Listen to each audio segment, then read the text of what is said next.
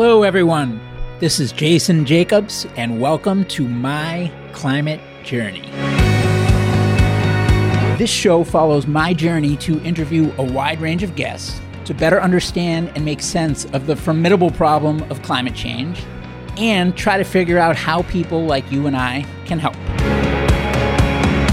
Hey everyone, Jason here. Today's guest is Austin Whitman, the Executive Director of Climate Neutral.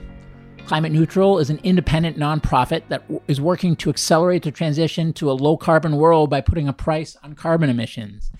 They aim to make this process simple, actionable, and as credible as possible. Their four-step process enables brands to measure their footprint, identify opportunities to reduce, purchase offsets for unreduced emissions, and finally, market their commitment to climate action to consumers through the use of the Certified Neutral label. Austin is a great guest because his nonprofit's only a few months old, and he had grown up professionally working in energy companies in roles of increasing responsibility, and finally decided to put decarbonization more front and center and do something to more urgently address the climate fight. We covered a number of things in this episode, including Austin's experience that led him up to starting Climate Neutral. We talked about Climate Neutral's mission and vision, as well as where they are today on the journey. We talked about the process of starting something new in this space, which, as I've experienced, is super hard. And we also talked about a general discussion around climate change and what types of things can be most impactful, and most importantly, what advice Austin has for other people looking to follow down a similar path. I thought Austin was a great guest, and I hope you do as well.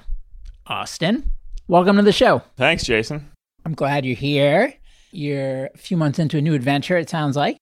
Indeed. It's coming up on 4 months into a new adventure, running an organization called Climate Neutral. And it was a interesting outgrowth of a conversation I started having with a couple guys last November about ways to make bigger impacts on climate, and looking forward to talking about it. Awesome. Yeah, and I think your story is particularly relevant because, I mean, you've worked in energy for a long time, but you took the leap a few months ago to do something that was more squarely focused on climate change. And you also chose the nonprofit route. And so I think there's a bunch to dig into there in terms of your motivations and learnings and what was scary and what was intuitive and all that, because a bunch of our listeners are in various stages of thinking through similar types of things. And a lot of them, like me, didn't really know where to start coming in and are just trying to figure it out. Yeah, definitely. And it felt in a way for me like Back to the Future, because I was working on something similar 2005, 2006, and then took a long hiatus where I was working more in traditional energy, and then came back to this and would love to kind of explore some of the reasons I did that. But I think, when we started talking, one of the interesting things that I heard from you was, this is about kind of mobilizing large numbers of people to think about how they can have their own impact on climate. And something that I've encountered even just in the last 4 months is just inbound phone calls to a degree I've never had before. People saying, you know what, I've been doing this thing for 10 years or 15 years, and I really just want to take what I'm good at and turn it into something that's really going to have an impact on climate change. And so I guess, my point there is, I think there are a lot of people out there having their own journey toward climate work. So I love what you're doing with the podcast, because it's allowing those people to hear from those of us who've done our own changes and learn from that, get inspired, hopefully. Well, thanks. You're a part of the journey as well. So what is Climate Neutral? Climate Neutral is a nonprofit organization that has one main goal, which is to create a label that customers can look at on a product and understand that the brand that created that product has gone through the steps of measuring its entire carbon footprint from supply chain all the way to the point where their customer gets a hold of their product, and identified some concrete ways to reduce their carbon footprint, and then offset the entirety of what's left. So we are creating a simple methodology for companies to measure their footprint and then document their reduction efforts, and then a label that says we've offset the whole kit and caboodle from supply chain all the way down to the customer. It's like the carbon equivalent of fair trade coffee. Totally. There are I think 436 eco labels or something in the official eco label directory, but only a small handful of those are actually recognizable. But right, fair trade, USDA organic, people respond very well to visual cues of information. I think what we've learned in the effort to kind of educate people is that simplicity is king. And if you can boil a lot of complex work down into a very recognizable and simple picture, in this case, or logo, then you can convey a lot of information very quickly and give people the opportunity to make a binary choice. Do I support and like what this brand has done, or do I not? And if you look at the overall landscape of brands, what percentage of them would you say is carbon neutral today? By our definition, a fraction of 1%. Because let's look at Earth Day this year. There were 10 major corporations and who knows how many small companies that made announcements about carbon neutrality. But let me ask you, what does carbon neutrality mean? I think if I have to answer that, it's that the amount that I'm emitting minus the amount that I'm offsetting equals zero or below. Correct. But there are a lot of assumptions in sort of what are you emitting? What do you count? Do you count, if you're a company, do you count just the emissions from your biggest factory or your biggest office building? What exactly are you counting on that left side of the equation? What steps are you taking to subtract so that the right side of the equation is zero? So getting back to your question, lots of companies have made carbon neutrality announcements, and countries are actually looking now at net zero or net zero carbon legislation, which would set goals out over the longer term of being net zero. But it's very poor. It's still the Wild West out there. It's very poorly defined as to what carbon neutral is, and companies are making big, bold claims, unfortunately, about being carbon neutral when all that might mean is they bought some renewable energy to power, one of their data centers. Are there any standards that exist today in terms of what types of things need to be tracked? And is there any auditing process as well? There are a handful of labels out there. One group of them is run by consulting firms. And in our view, they are somewhat effective, but they haven't been heavily marketed. What's it called, the group? There's a group called Natural Capital Partners, fantastic consulting firm out of Europe. They've got their own carbon neutrality standard, but it's kind of, there's some versions of it that are product level, some versions that are brand level. There's a lot of nuance to the label, and the label hasn't achieved consumer recognition at the level that we think is necessary. Mm-hmm. The UN has a program called Climate Neutral Now. There are a lot of companies that have signed up for it, but ultimately you print out a PDF, you sign your name on paper, and you email it back, and that's the extent of the pledge. It's not really time-bound, immediate. It's like the people that, like the New Year's resolution on Facebook that says, I'm going to lose 100 pounds this year. And we all know how long those resolutions last, which is not very long, right? How often do you go to the gym after you buy the membership? How many times in January is probably the right answer. And then once February rolls around, people are off the wagon. So yeah, so there are labels, there are programs, not to say they haven't made an impact, but they are not complete in the sense of looking at the entire corporate footprint. And you use the term audited, which is probably the right word, but in many cases, nobody is actually requiring or checking to see if those companies are actually doing what they say they would do and actually achieving the emission reductions that are needed. There's another piece of this too, which is immediacy of impact, right? There's a large and very successful coalition of companies. It's called the Science Based Targets Initiative.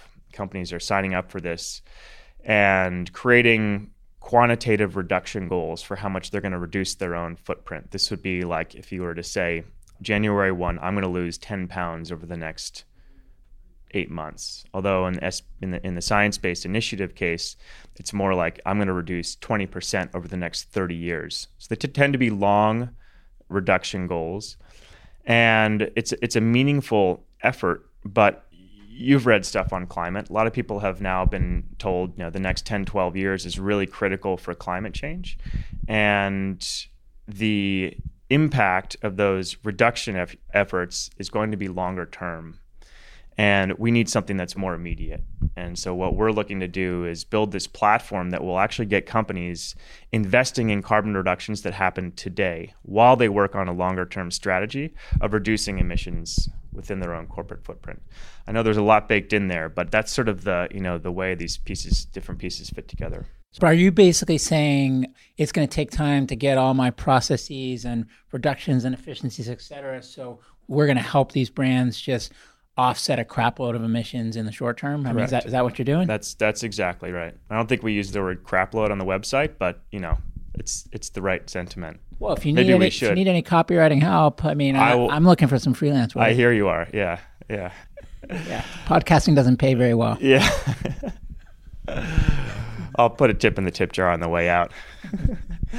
But no, that's exactly it, right? I mean, when we hear from companies, we're not going to do this because we've got our own reduction plans. And then when you hear that, you got to push back and say, well, okay, what's the timeline and how extensive? And if you really press for details, you'll find, especially with small and medium-sized companies, that they have not figured out how to reduce any more than 5-10% of their emissions, which is just not the kind of cut that's going to make a difference. But what's the pitch? I mean, is the pitch like, hey, I have a way that you can pay more and it can impact your profitability in the short term, and in return, you get this shiny sticker? That's the cynical pitch. The hopefully less cynical pitch is companies out there are profiting heavily from unrestricted carbon pollution, which has quantifiable damages on humanity, right? The entire planet. And as long as that's allowed to continue, we're essentially doing nothing to fix the climate problem. We're nibbling around the edges with policy changes and with some of these efforts that I mentioned earlier.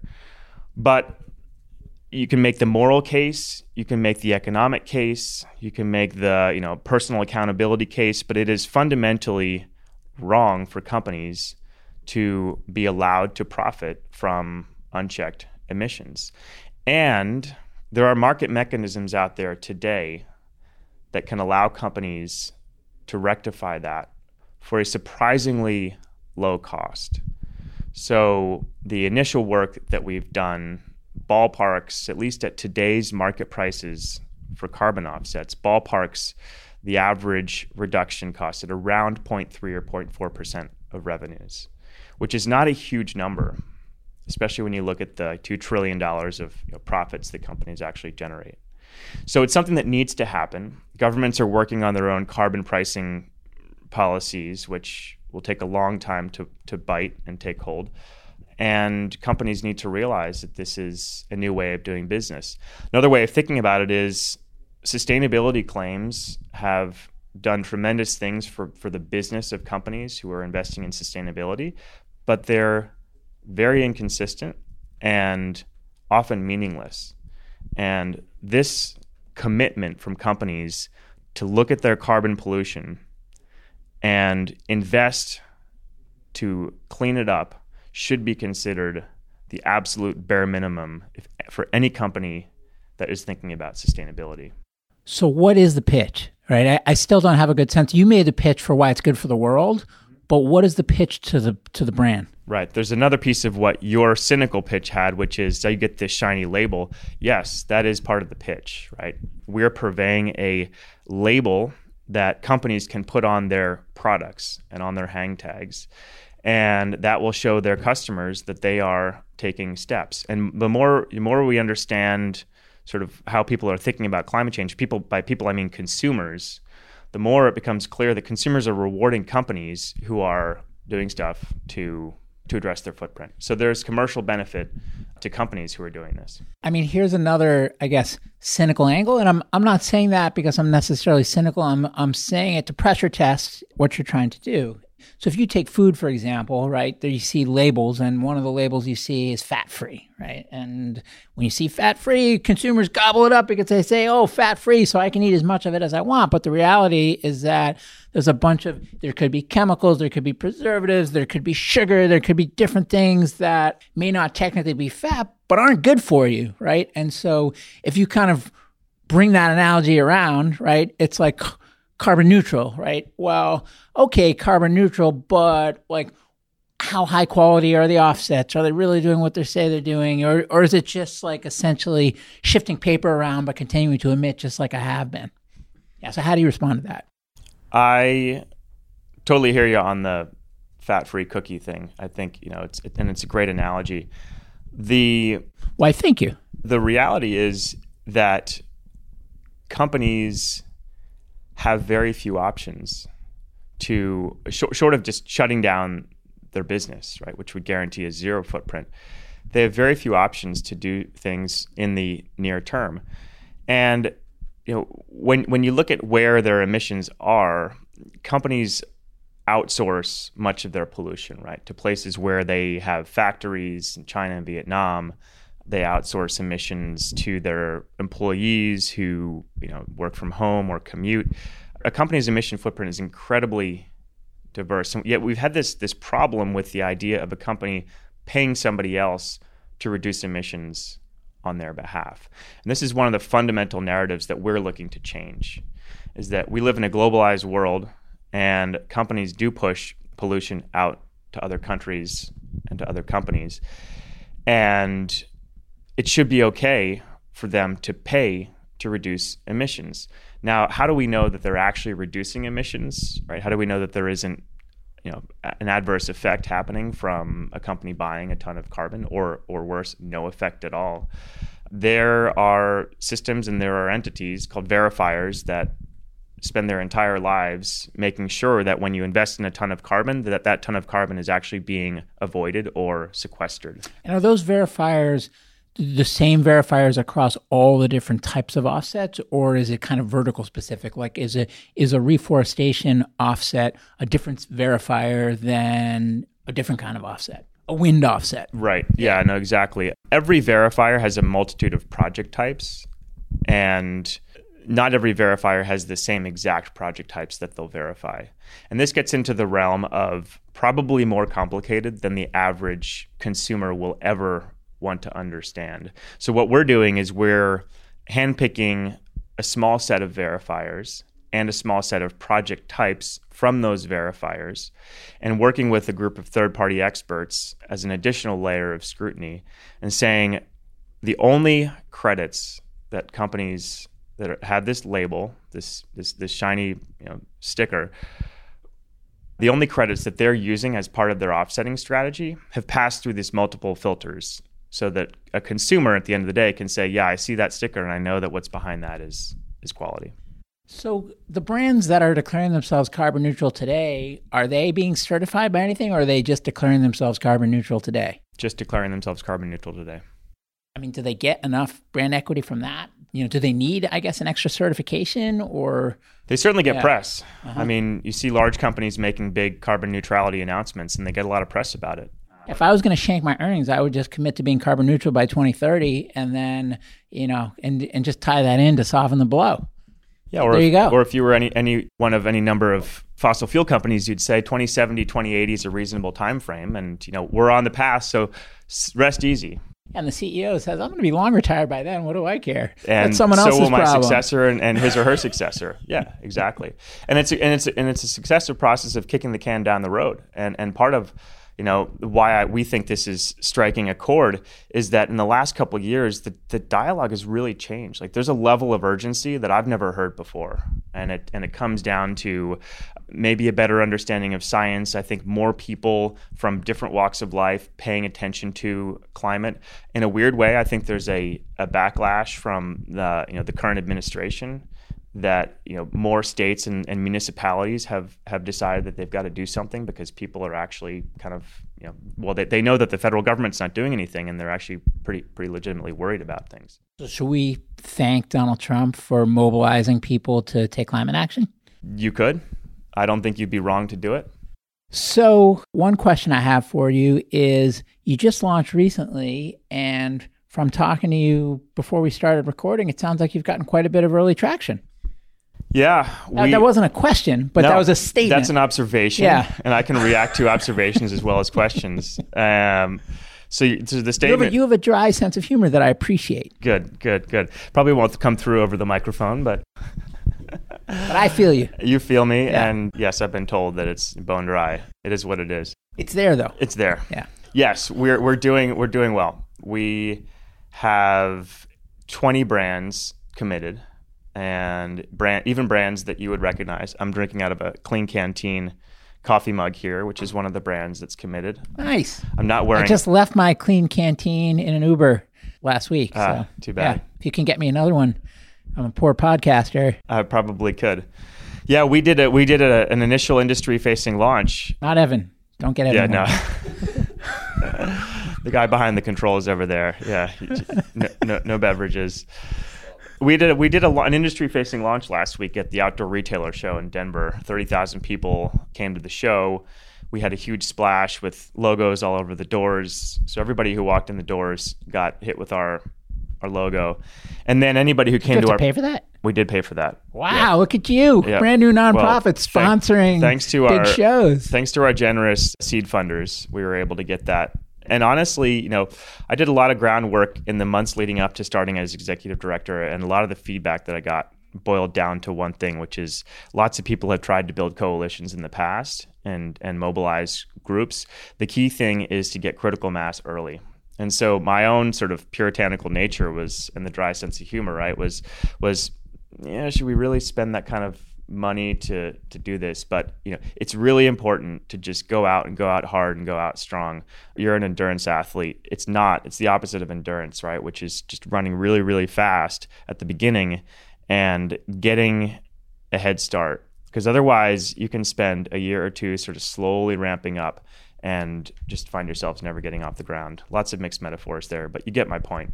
So last week we came out, big splash. We had the professional climber Alex Honnold, Oscar winning from, and also more important than the Oscar, he did an amazing athletic feat climbing El Capitan without ropes. He moderated a panel for us and was super into the idea. It's totally compatible with what his foundation is trying to do. So that, as you can imagine, drew a huge crowd. We came back from the show with literally hundreds of companies interested in what we're doing. So felt like that was a really strong culmination to the first 4-month period that we've had. And from here, just a lot of effort will go into recruiting additional companies and then eventually building out the awareness that people have of the brand so that when they see it on a Clean Canteen water bottle, they know what it means. So how many brands have signed up so far? 21. And what does that mean, sign up? What did they sign up for exactly? So they're signing a memorandum of understanding, a commitment to be certified for their 2019 year emissions. So we're doing this on an annual basis. And so every company that joins us in 2019 during the first quarter of 2020 will go through the process of measuring their emission footprint, creating a plan to reduce emissions in meaningful and immediately addressable ways, completing the purchase of offsets for the entirety of their footprint, and then they get certified and can use the label.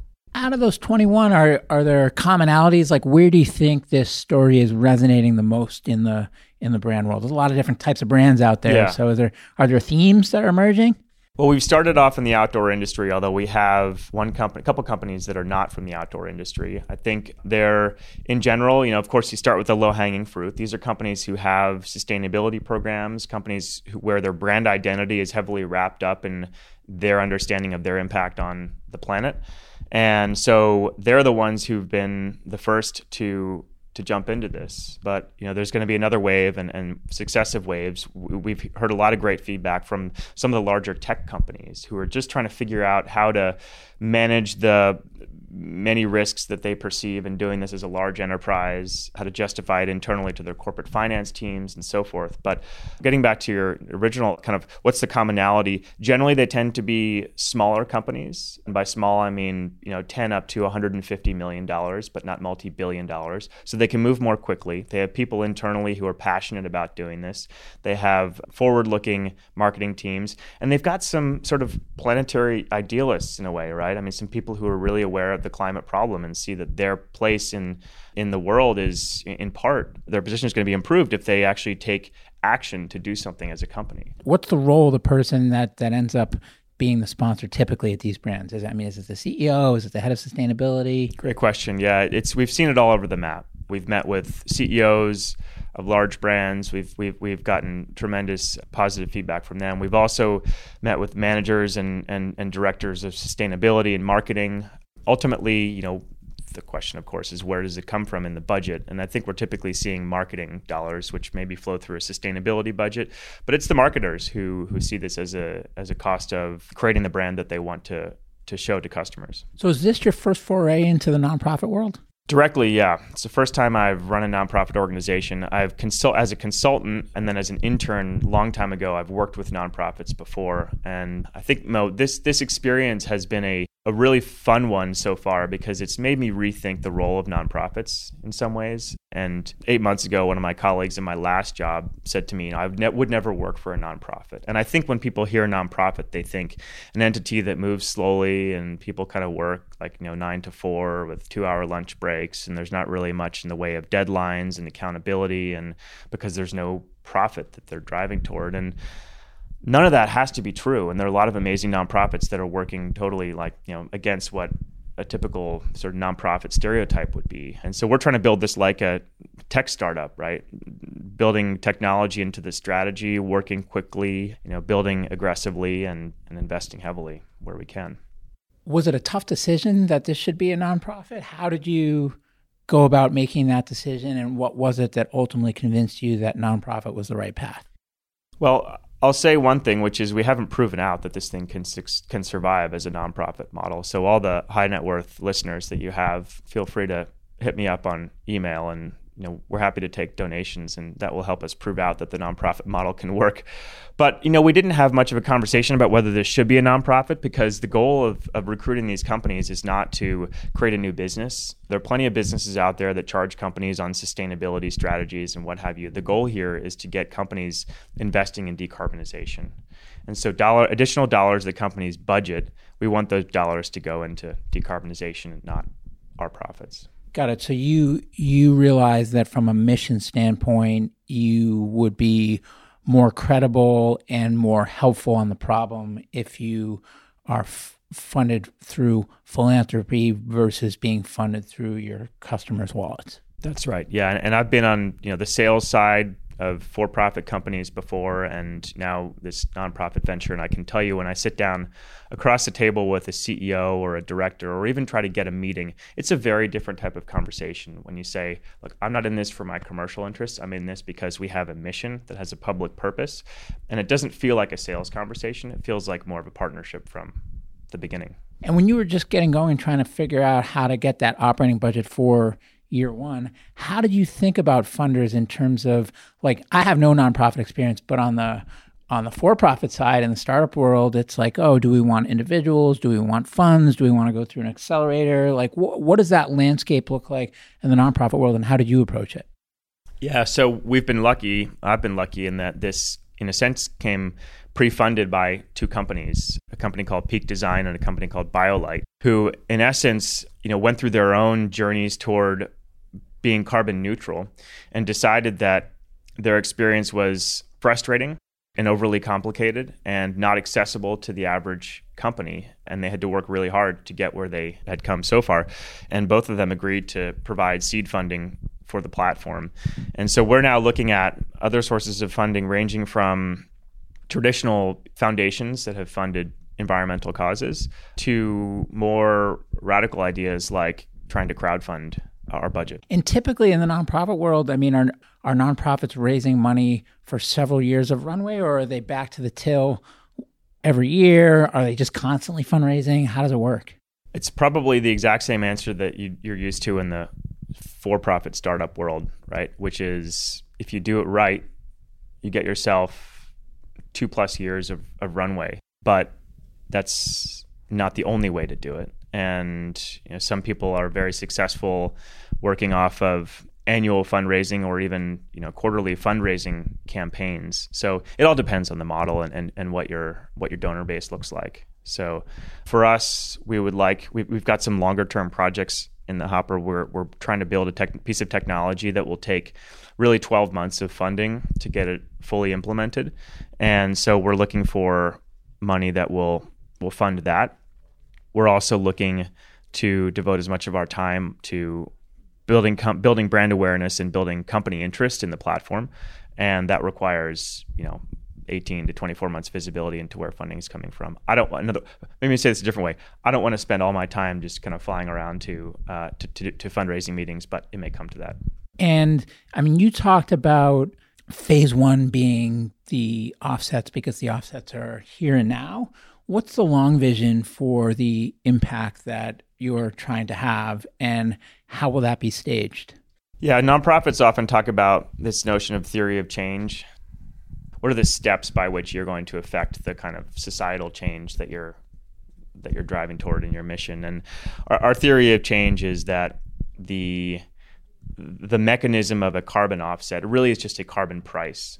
Call it an offset, call it a carbon credit. It's a carbon price that a company is paying. In this case, it's paying it voluntarily.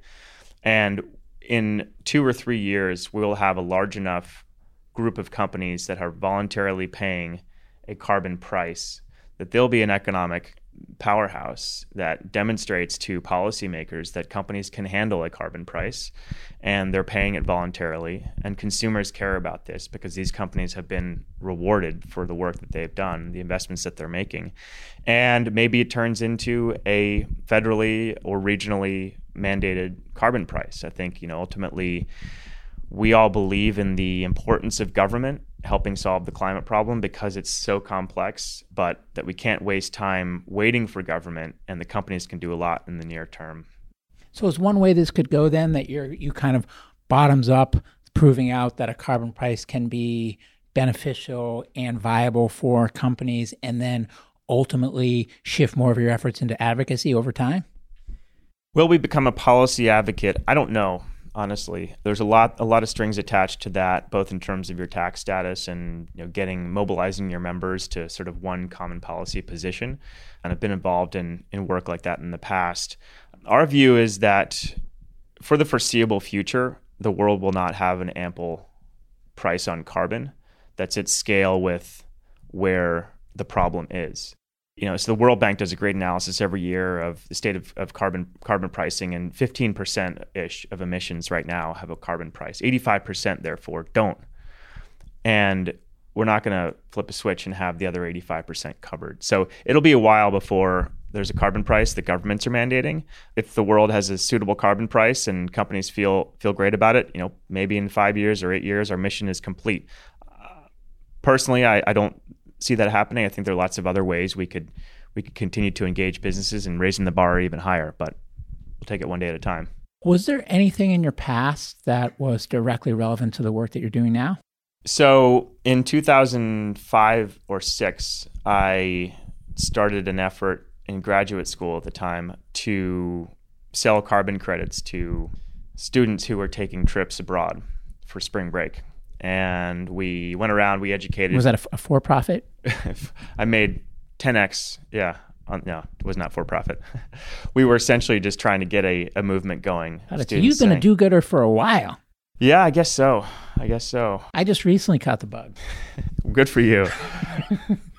Yeah, no, I mean, we did this out of the goodness of our heart, I suppose. But what we did was try to get classmates to recognize that their trips to Japan and China for spring break, ostensibly for learning, but mostly to try the sake, were having an impact. And what does 50 people buying carbon offsets do? I mean, environmentally, not a huge amount, but it's part of education. And so we did that a long time ago. And then I worked for a company for a couple of years that was doing investment more at a global level in carbon markets, carbon financing. And that was in the first, I've sort of looked back, like every decade has had its major wave of interest in addressing climate, like even going back to the 60s and 70s. And so the major wave in the early 2000s was leading up to some potential legislation that was going to happen in the US, which never came together. But at the time, there were carbon financiers who were very interested in the US market. So I worked for one of them, investing in carbon projects and thinking about how those carbon projects could potentially be funded through US-based investment. So there's been some stuff on the periphery. It hasn't been front and center, but at least wet your whistle. And I imagine there's been a big learning curve, but enough of a foundation that the transition's gone okay. Did I get that right? I think you got it right. Yep. So what convinced you that this was an area that matters? This particular platform is attractive, or has been attractive to me, because very few things feel more direct than getting people to pay more to fix climate change. You've talked to a lot of people so far in this podcast series, and people. Depends how you look at it. I've talked to a lot of important people. But I've just scratched the surface in terms of who I'd like to talk to. So your career has at least 10 years to go to get to start to scrape in the bottom of the depths. Actually, hopefully it's infinite, right? As more people jump into this movement. But sorry, what was your question? The question was why does this area matter? Yeah, it matters because brands are incredibly powerful, and the interface between brands and consumers, we live in a consumptive world, and people buy stuff, and people like to buy more and more stuff, and companies like to make more and more stuff. And if we start to raise the level of expectation of consumers and get them to put pressure on companies, and similarly have companies show their consumers that this is fine and this is part of doing business, that's really important. That's a really important interface. For years and years, people have tried different educational approaches. I think this one in particular is undersaturated, if that's a word. So is it more about the second and third order effects then than it is about the direct impact on emissions? Well, so that's what's interesting, right? Because if you look at people talking about carbon taxing, carbon tax is one of the sort of top couple ways of pricing carbon. And people say carbon taxes can be effective because they get the people who are paying the tax to change their behavior. If I pay a tax as an individual, I start doing less of the activity that incurs that tax. I drive less, or I replace my gas car with an electric car. And if I'm a company, if I pay that tax, I start to shift my business activities away from the high carbon activities to things that are lower carbon. What I think is fascinating about this particular platform is it actually works on both sides, right? Which is that we're talking about a tax on companies, which does change or will change their behavior internally, make them think differently about their carbon footprint. But on the other side of it, the money, the tax that they pay, if you will, the tax goes right into a decarbonization project. So if the government assesses you a tax on carbon, that revenue might go into balancing a state budget or building a new destroyer, not decarbonization. And people say, well, it's really about the price signal and not about the revenue, what the use of the revenue. In our case, the mechanism that we're trying to get brands to adopt does both, right? Price signal for companies and decarbonization projects. So at some level, it's a climate finance vehicle. It's a way of getting more investment into carbon reducing projects. And just to give you an example, it's like a philanthropic, like a corporate philanthropic climate finance vehicle. A corporate philanthropic climate finance vehicle. Yeah. Unless people really believe that it's like their, I was going to say fiduciary responsibility, but it's not their fiduciary responsibility. It might be their ethical and moral responsibility.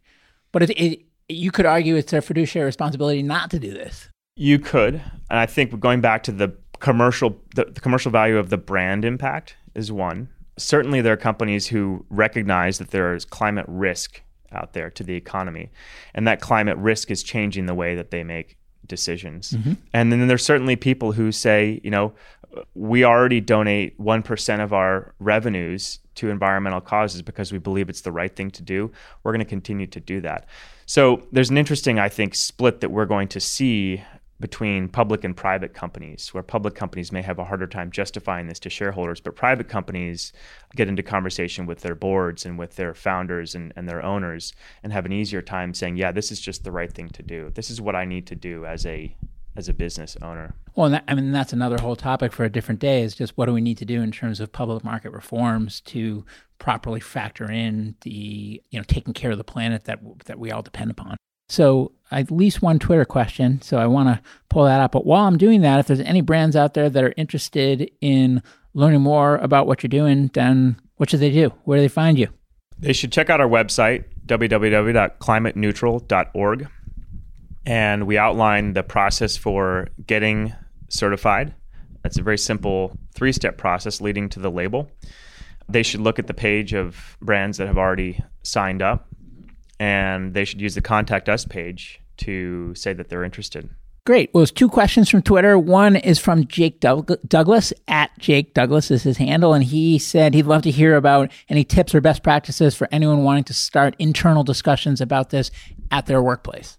Yeah, great question, Jake. It depends, I guess, highly on what your role is and who you have relationships within your company.